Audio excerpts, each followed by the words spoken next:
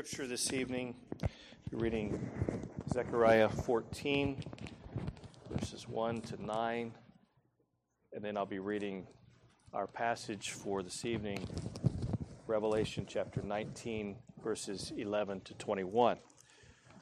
Zechariah 14 and Revelation chapter 19.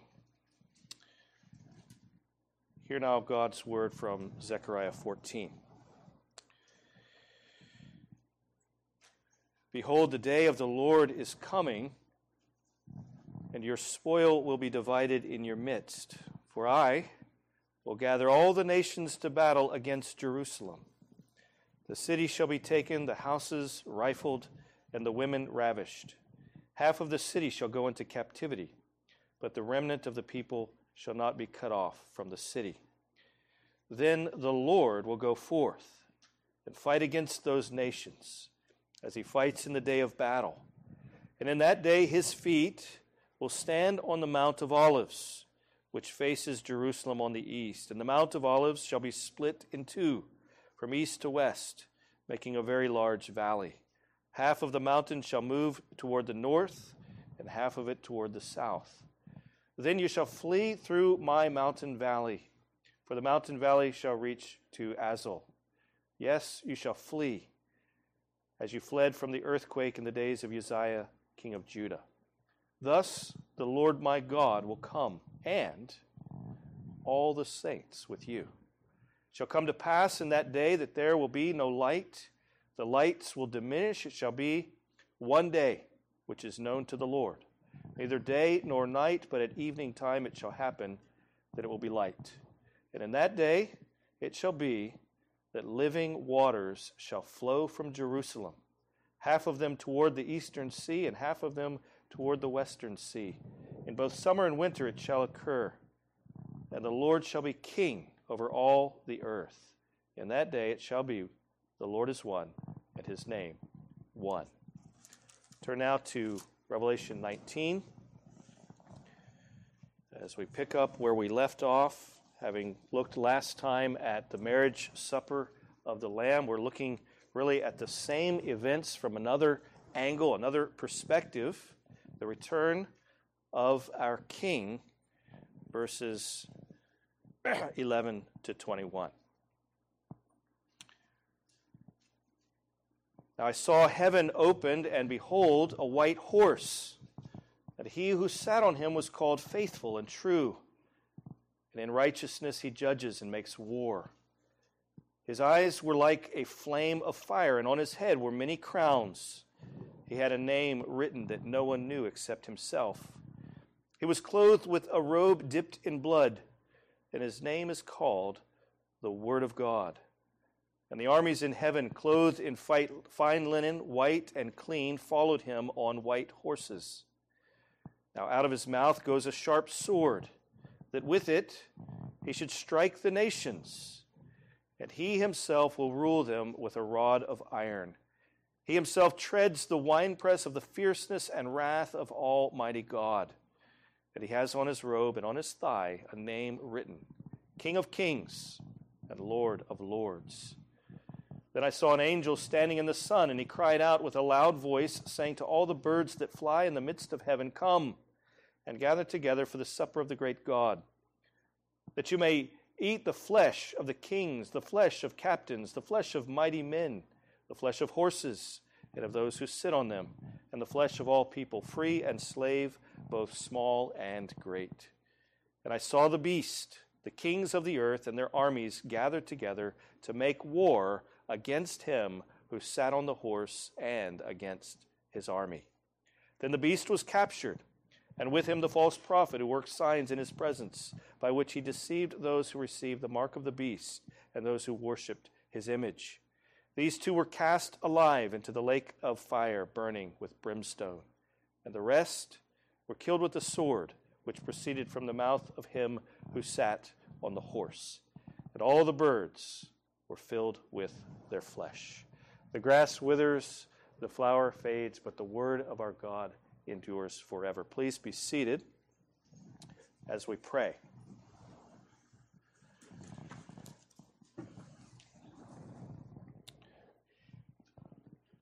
Gracious God and Father, we thank you and praise you and glorify your name for the great hope that we have set forth for us not only in this portion of your word, but in so many places, that our Savior, the Lord Jesus Christ, who is King of kings and Lord of lords, will come again on clouds of glory, will come again like a warrior on a horse, will come again to receive his bride to himself and to execute vengeance on all those who do not know him and who have hated him throughout history. We pray, O Lord, that you would give us understanding. We pray, O Lord, that you would increase our hope. We pray, O Lord, that you would help us not only to look forward to the day of our King's return, but to live this day and every day in the light of that hope. We pray in Jesus' name. Amen. Children, if I were to ask you, who is your hero, what would you say? Who is your hero? Would it be some great figure from history? Maybe a figure from church history. One of my great heroes from church history is John Newton, a man that God converted while he was a slave trader, and it was used by God as a minister of the gospel and even as an influence in ultimately ending the slave trade throughout the British Empire. Perhaps it would be someone that you know, someone who's alive right now. Perhaps many of you would say your daddy or your mama is your hero. There's one thing that we know to be true about all of our heroes. They teach us what courage looks like. They teach us how to face our fears, how to do the right thing. At least that's the kind of heroes that we should be looking to. Oftentimes, that's not the kind of heroes that Hollywood would have us looking to. The kind of heroes that teach us to do the right thing. But they also teach us, and this is perhaps even more important than all of those things, they teach us that even the best of men and women are sinners at best. And every human hero, as heroic as they might be, can only give us a very, very dim picture of true heroism. The kind of heroism set before us in the sinless life and the sinless death of our Lord Jesus Christ, who went to the cross like a mighty warrior and who is coming again in the same way. The Gospels give us a picture of the heroism of Christ as the humble Savior riding into Jerusalem on a donkey's colt. You remember that? Who was recognized even then as the King of Israel, because it was the kings of Israel who would ride on donkeys into Jerusalem. That was the animal that the kings of Israel were called to ride on. But who was rejected when he revealed himself to be a king who would not allow himself to be limited by human expectations of what the King of Israel ought to be. But here tonight we come to the revelation of Jesus Christ as the exalted King of kings and Lord of lords. You see, this is the book of the Revelation. And the whole book is the revelation of the person of Jesus Christ, who he is right now.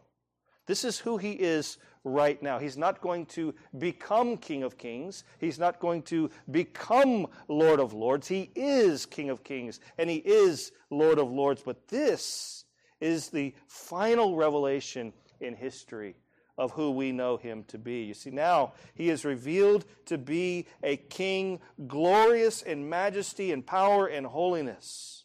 And again, we will see that he will be rejected and he will be despised by the world. But this time, he will be rejected and despised not because he comes to suffer the judgment and the condemnation of the world, but instead, he will be rejected because he comes to judge and to condemn the world in righteousness. It's this picture of Christ that is before us tonight. It's not the picture of Jesus meek and mild, though Jesus is by nature meek and mild. But this too is who Jesus is. It's a picture that we need every bit as much as the picture of Jesus in his humiliation, praying for his enemies from the cross, crying out, "Father, forgive them, for they know not what they do." We need this picture too, because it assures us that Jesus is not only the Lamb who was slain for the sins of the world, but the one who has prevailed to open the seals of God's decree and to bring history to its appointed end, to open the seals and to save his people not only from their sins, but from the oppression and the ungodliness and the persecuting spirit of this present world. We need this picture. We need this picture because it assures us that our Savior, the Lord Jesus Christ, meek and mild, is also our Lord, that he is the one who is faithful and true, and that he will come again in glory to deliver us and to defeat all his enemies and ours in order to fulfill what God has said in his word. So that's what we want to see tonight as we consider three things from this passage. First, the king's glory. Second, the king's victory. And then we'll look at some lessons for us that we want to draw from this passage. The king's glory, the king's victory, and then some lessons for us. Let's look first at the king's glory in verses 11 to 16. Last time we looked at verses 1 to 10, and as we did, we considered the consummation of history as it relates to the church of the Lord Jesus Christ. You remember we looked at the marriage supper of the Lamb. We saw how from the viewpoint of the church, the bride of Christ, that all of history is moving toward this glorious revelation of the union of Christ with his bride in the fullest possible sense. We're united to Christ right now. But this is the revelation, this marriage supper of the Lamb that we looked at last time, the revelation of the union of Christ with his people in the fullest possible sense. We saw how John sees this in the vision of the marriage supper of the Lamb. If you're in Christ, you're right now united to Christ by faith, inseparably joined to him by that invisible spiritual bond of the indwelling presence of the Holy Spirit. You're in Christ. And what does that mean? It means that you're justified. There's no condemnation. Your sins are forever taken away. You have peace with God. What a wonderful thing it is to have peace with God. You're adopted. It means that you're a child of God in Christ and a fellow heir with Christ of the heavenly life of the world to come. What he has inherited already is yours in him. You are a child of God. You're being sanctified, meaning you're powerfully, supernaturally, by the grace of God, being transformed and renewed in the whole redeemed humanity, in your whole redeemed humanity into the image of Christ. You're dying more and more to sin. And more you are being made alive in the righteousness of Christ. It's all a supernatural work of God, something that you cannot do in yourself. And what all of that means is that you are, if you are in union with Christ right now in this life, you are a partaker of the hope of glory. That's why Christ is called the one who dwells in us, the hope of glory. It's what it means to be in Christ. But what we saw last time is that this is just the beginning. This is just a foretaste. This is just a foretaste of what it means to be in union with Christ. All of those things, what we call the benefits of our redemption. Children, if you're learning your catechism, you already know what I'm talking about. That language of the benefits of our redemption, the benefits that we have, justification, adoption, sanctification, the hope of glory. It's all there. We have it already right now. It's a present possession of the believer who is in union with Christ. But you see, the marriage supper of the Lamb, that will be the full unveiling, the full revelation of all that's been promised to us. So that what we have only seen in this life by faith, we will see face to face in full, heavenly, high definition. So now we turn our attention this evening to the very same events that we looked at last time, but this time not as they relate directly to the child of God. These events do relate directly to the child of God, but we're looking at them from a different perspective. To put it another way, the angle of the lens has changed. Think of it this way. What happens if you're taking a picture and you pull out your phone, you want to take a picture? You've got two main options, don't you? You've got a camera that looks out, and you've got a camera facing back, facing you.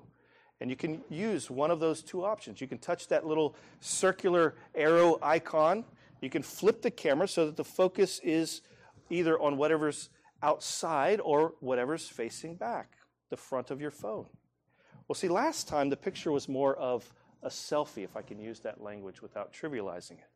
It's more of a selfie. We saw how the return of Christ will look for the bride of Christ, the church of Christ, as he comes to receive her as his bride. But this time, we're turning the camera around in a certain sense. And we're seeing events as they will appear from another angle, from another perspective. And what John sees here, what we have here, which is written for our comfort, as we wait to see these things with our own eyes, what John sees here is the glory of God in his Son, Jesus Christ, who has been reigning since the resurrection. It's not as if he hasn't been this all along. But John sees the glory of God in his Son, Jesus Christ, who has reigned since the resurrection, who has been on the throne since the resurrection, having been given all authority in heaven and on earth. He received that at the time of the resurrection. He's been Lord of Lords. He's been King of Kings. But now it's revealed so that the whole world sees who he is. So we have it revealed to us in four ways. First we want to see the glory of the King's appearance, verses 11 to 12. Look with me there. I saw heaven opened, behold, a white horse, and he who sat on him was called Faithful and True, and in righteousness he judges and makes war. His eyes were like a flame of fire, and on his head were many crowns. He had a name written that no one knew except himself. Sometimes the return of Christ in the Scriptures, in the New Testament, is called the parousia. That's a Greek word that means appearance, or the appearing of Christ in glory. For example, believers are called to keep the commandment of Christ as revealed in the Scriptures, 1 Timothy chapter 6, verses 14 to 16, until our Lord Jesus Christ's appearing. It's that word parousia, which he will manifest in his own time, he who is the blessed and only potentate, the King of kings and Lord of lords, who alone has, get this, immortality, dwelling in unapproachable light, whom no man has seen or can see, to whom be honor and everlasting power. Amen. This is just one example in the Scriptures of how this word is used. There are many others. At the coming of Christ in glory, he will appear. He will appear to the whole world to be what you and I already know him to be. You see, this isn't a mystery to us. He will appear as what we already know him to be by faith. He is the ruler of the kings of the earth and the presidents of the earth, whether they know it, whether they confess it or not. He is the ruler of the kings of the earth. He is King of kings and Lord of lords. If he's King of kings, he's certainly King of presidents as well. We know all this by faith. But the day is coming when what can only be seen by the eye of faith right now will be made publicly and visibly known to all. He's going to come like the lightning flashes from the east to the west. And it's going to be public, and every eye will see. This is what John sees here beginning in verse 11. He sees the opening of heaven. Now, back in Revelation chapter 4, you remember, he saw a door opened up into heaven, and he was able to see into the heavenly throne room, and he was able to see that the Lamb slain was the one who was seated with God on the throne. Now he sees heaven itself open up. There's a rending of the heavens, you might say. And the one who set aside the visible manifestation of his glory in his first appearance, in his humiliation, will appear in the full weight and radiance of the glory of the Son of God the Son. He's pictured here as riding forth on a white horse, which was an animal of war in the ancient world. You see, Israel's kings were not to be warlike. That's why they rode on donkeys rather than on horses. But he comes, when he comes as a man of war. He comes as the divine warrior of the Old Testament, as the commander of the armies of the Lord that Joshua saw. I'm sure you remember that back in chapter 6, we saw that Christ is the Lamb slain who sits with God on the throne and who has prevailed to open the seals of God's decree for history. And what's the first thing that happens when the first seal is opened? A white horse goes forth conquering and to conquer. There's a rider on that horse. But Christ is the one who sends the horse and the rider into the world to execute the judgments that come forth throughout the rest of the chapter, chapter 6. You see, Christ is the one who is in control. Christ is the one who has all power and all authority, the one who has prevailed. And at the end of history, Christ, the one who sent forth the horses and the horsemen of the apocalypse back in chapter 6, along with all of those successive judgments and all the judgments that we've read about so far, now he comes riding a white horse to execute the final judgment against the enemies of God. He's depicted as he was back in Revelation chapter 1. You remember that? He had eyes like a flame of fire. John saw him as one with eyes that penetrate with the fiery gaze of omniscience, because he sees things as they really are. He knows the secret thoughts and intents of your heart, of my heart, children, of your hearts. He knows all things because he is God. He sees things as they really are, and his eyes are like a flame of fire because he is determined in the proper time to take holy vengeance. Vengeance belongs to the Lord on those who have persecuted his bride, the church. If a husband is jealous for his bride, how much more the King of Kings for his bride? He has many crowns on his head. Many crowns on his head, which is meant to show his power and his authority, unlike the dragon and the beast, who had a limited number. You remember, 7 and 10, a limited number of crowns on the head of the dragon and the beast, who took to themselves all power and all authority, who made false claims of having universal power and authority. He has many crowns, demonstrating that his power and his authority are truly eternal and truly universal. You see, the scriptures are setting forth a contrast between this one and the counterfeit beast, the counterfeit king. And so we see here the glory of the king's appearance. Second, we want to notice the glory of the king's name, verses 12 to 13. The glory of the king's name. And in those verses, we're told that the king had a name written that no one knew except himself. I've said this many times, but some are here who haven't been here all along, so I'll say it again, that we don't read the book of Revelation as if we had the Bible in one hand and a newspaper or an internet web page in the other. We read the Bible with the Old Testament in one hand and the New Testament in the other. And we put the two together and we come to an understanding of what God is saying in his word. You see, we compare Scripture with Scripture.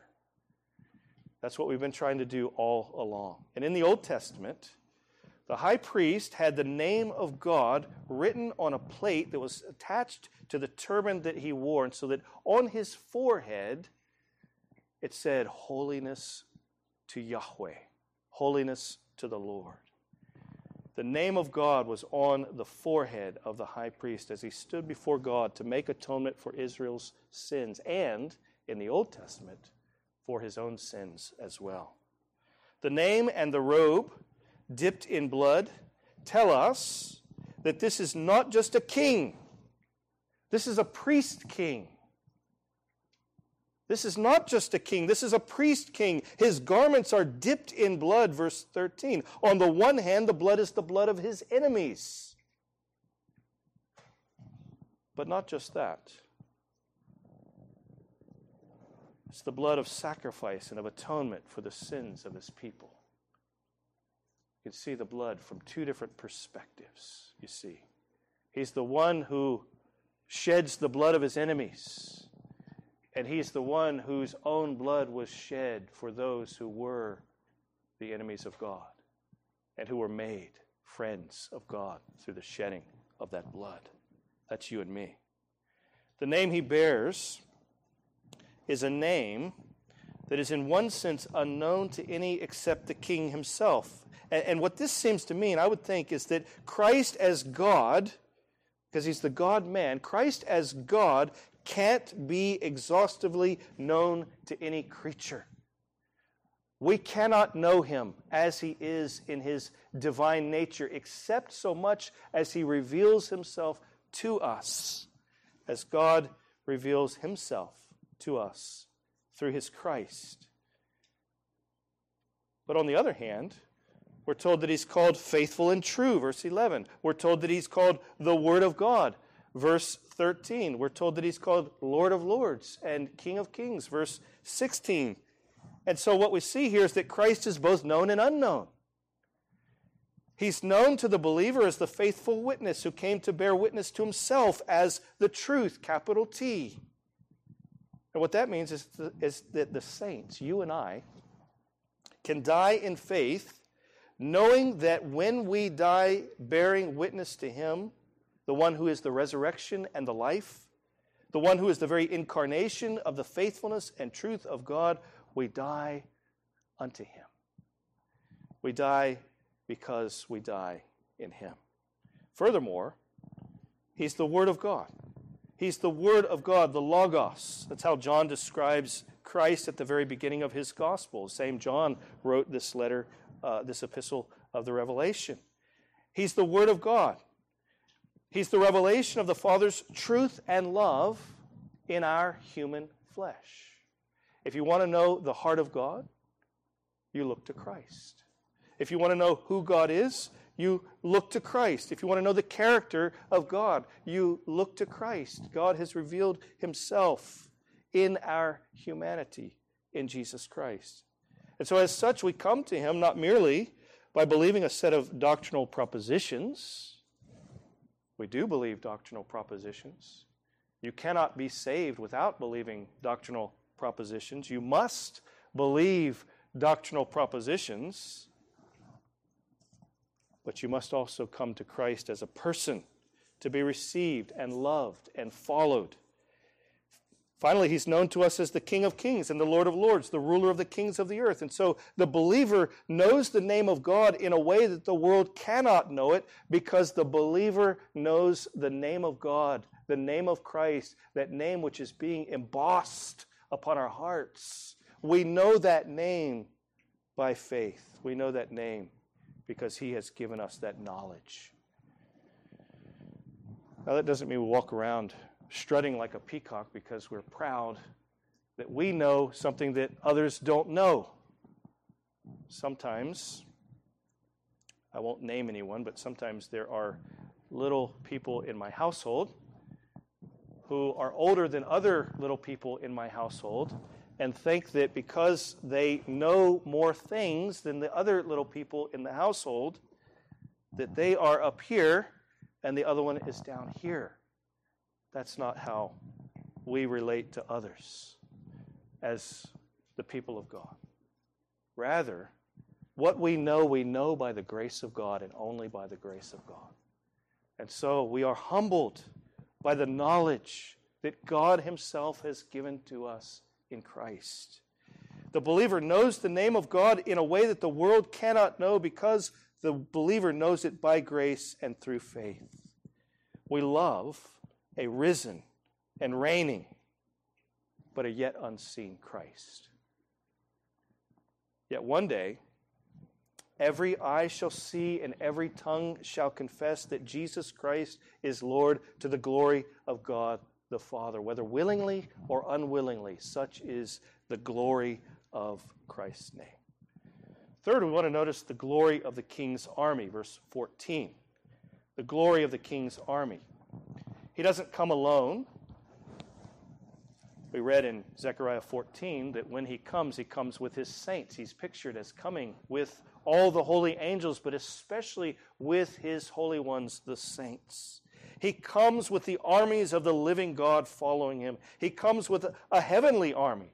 They're called here the armies in heaven, which seems to mean the armies of the redeemed who are already in heaven.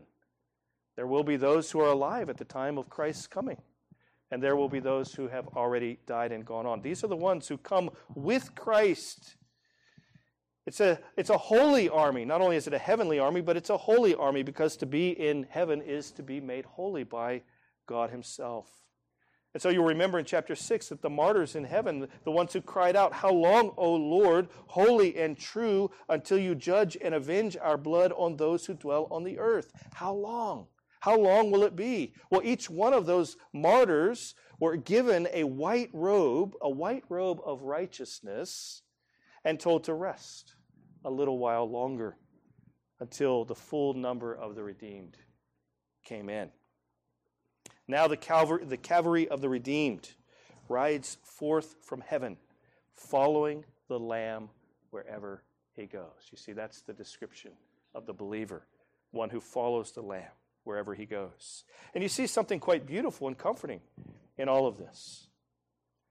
Those who have suffered for the name of Christ, those who have shed their blood in the service of Christ, those who have carried their crosses for Christ, who have denied themselves for Christ,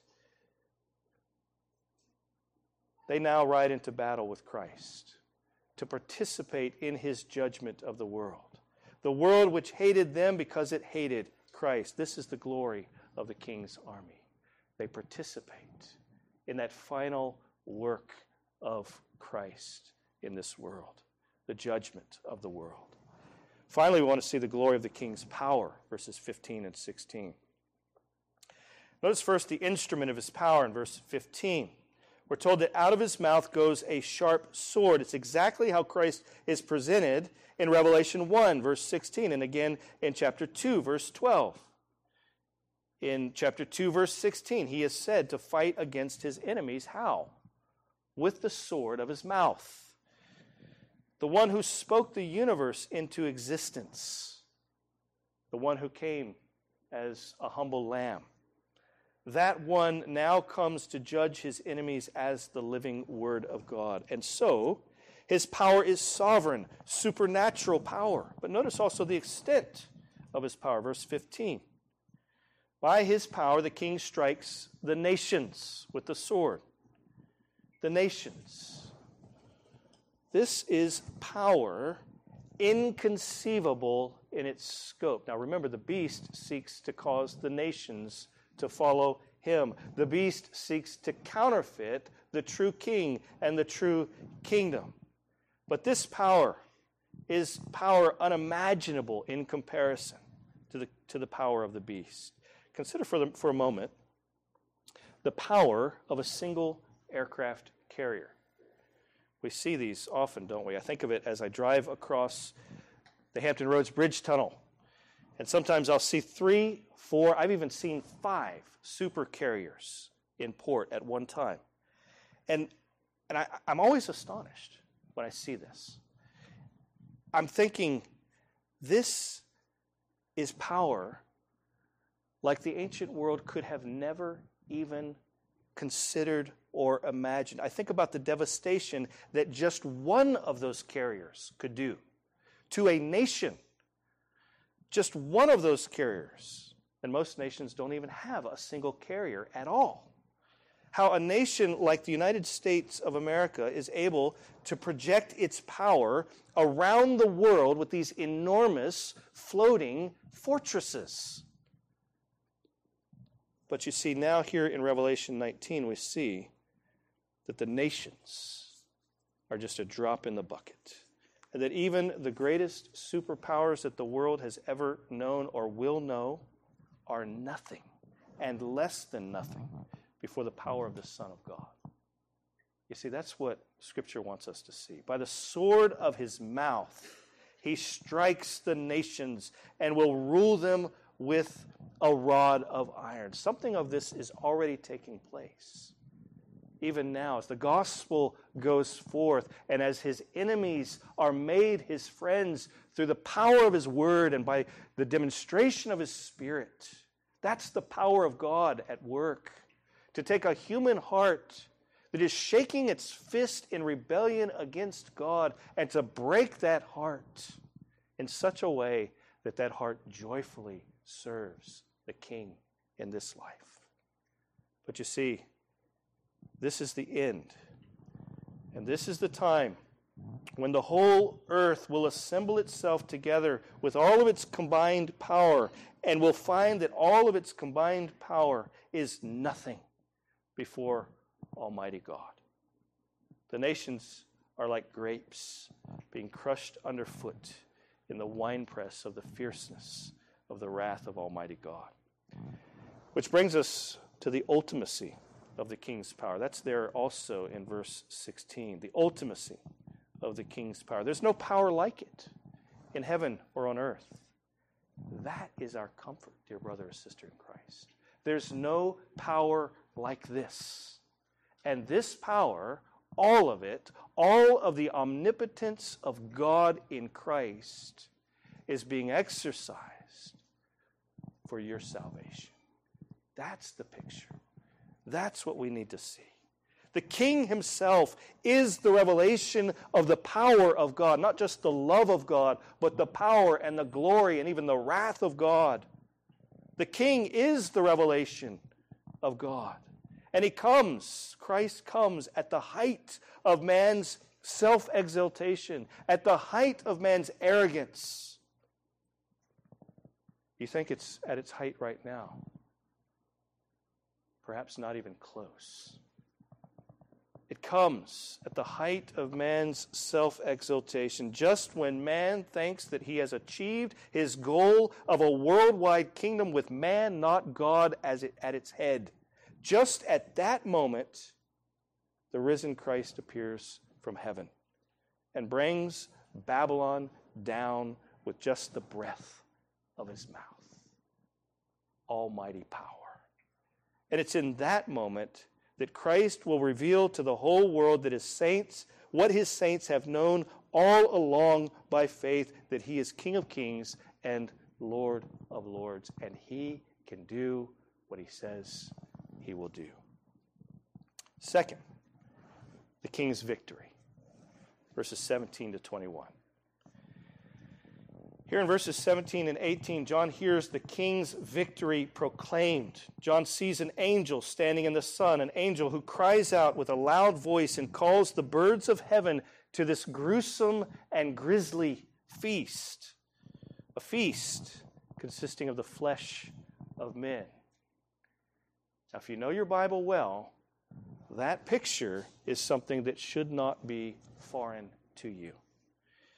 You have to keep in mind, again, that Old Testament background. The background to this vision is Ezekiel's vision of the end-time destruction of Gog and Magog in Ezekiel 38 and 39. Gog and Magog represent in Old Testament language all the nations that will come against the people of God at the time of the end. You see that already, or you see that again in chapter 20. Where John actually uses that language of Gog and Magog. The destruction of Israel's enemies is so devastating and so complete that no one is left to bury the corpses of the dead.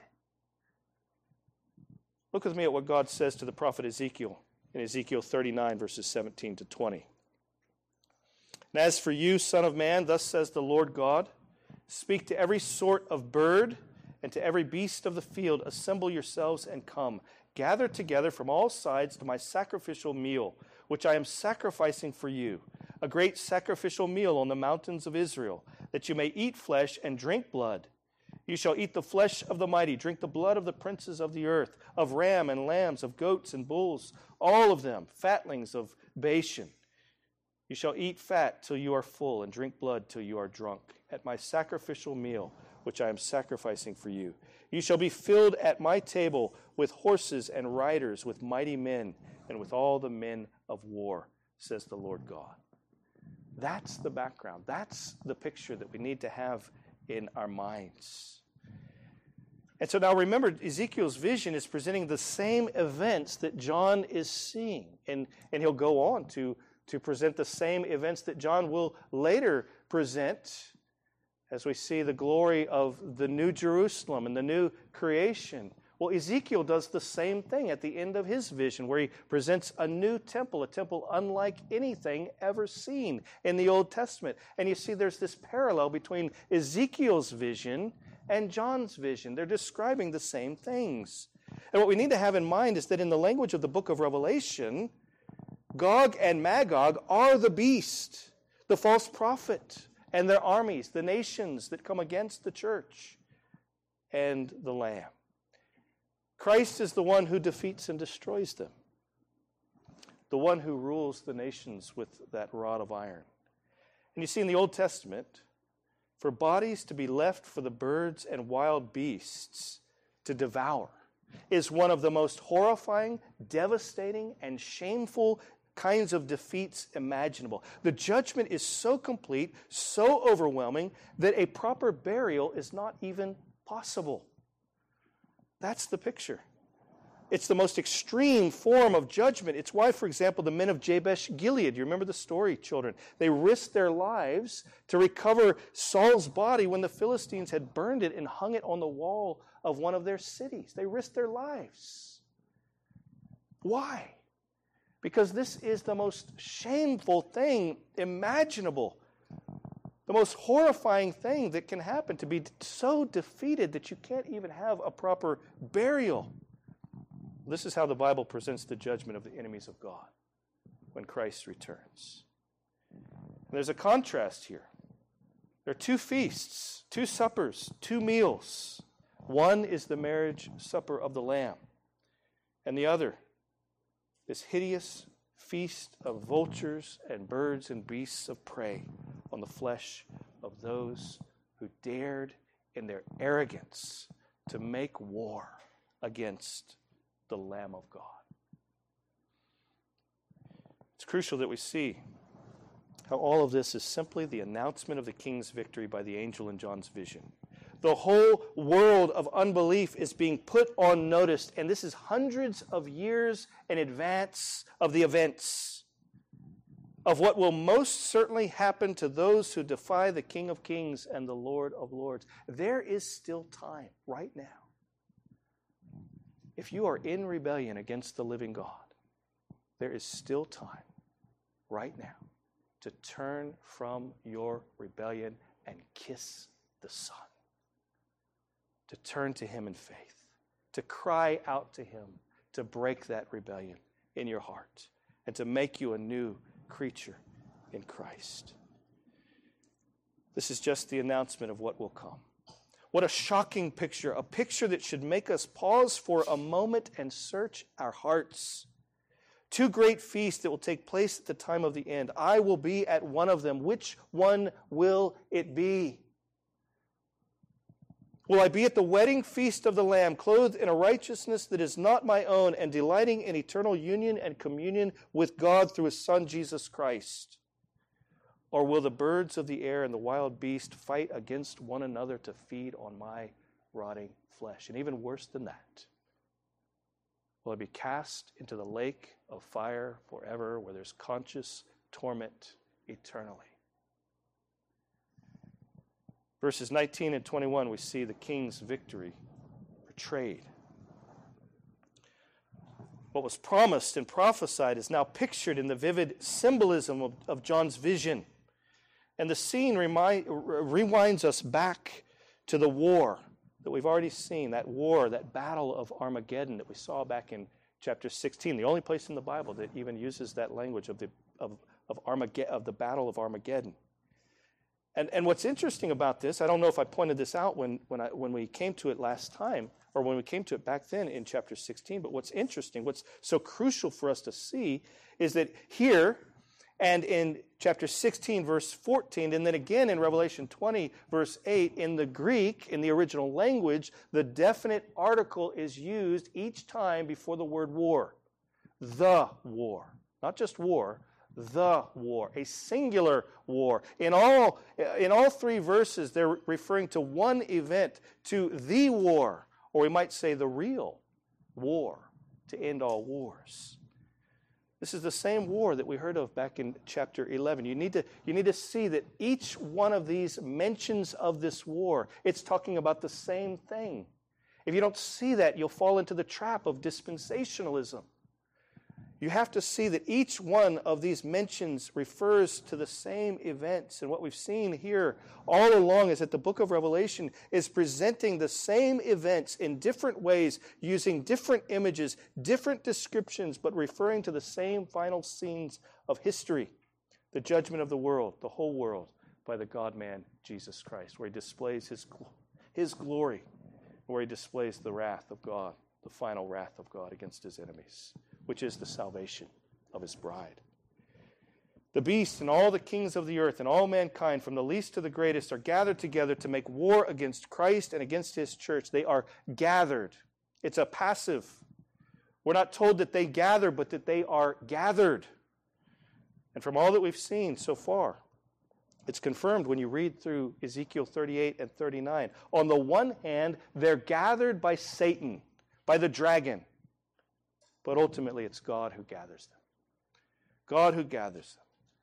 It becomes so clear in chapter 20 and verses 7 to 8, where Satan goes out to deceive the nations who are identified as Gog and Magog of Ezekiel, but only after Satan is released from his prison. Who releases him? God himself. The prison where he has been bound for 1,000 years. He's released for a short time, a little while, a short season. Also said to be 42 months, a time and times and time and a time and half a time. And during that time, during that short season, and thanks be to God that it will be a short season for the sake of the people of God. But that short season, during that time, he will gather the nations to the great war, the war of wars, capital T-H-E, war. The war that we've already seen is not Satan's war. It's described back in chapter 16 as the battle of that great day of God Almighty. The beast and the false prophet representing the world's anti-Christian political systems, ultimately the global kingdom of the last days, and the false prophet representing all the world's philosophical and religious systems, they're cast alive into the lake of fire. And all those who followed and worshiped the beast and took his mark are judged by Christ himself.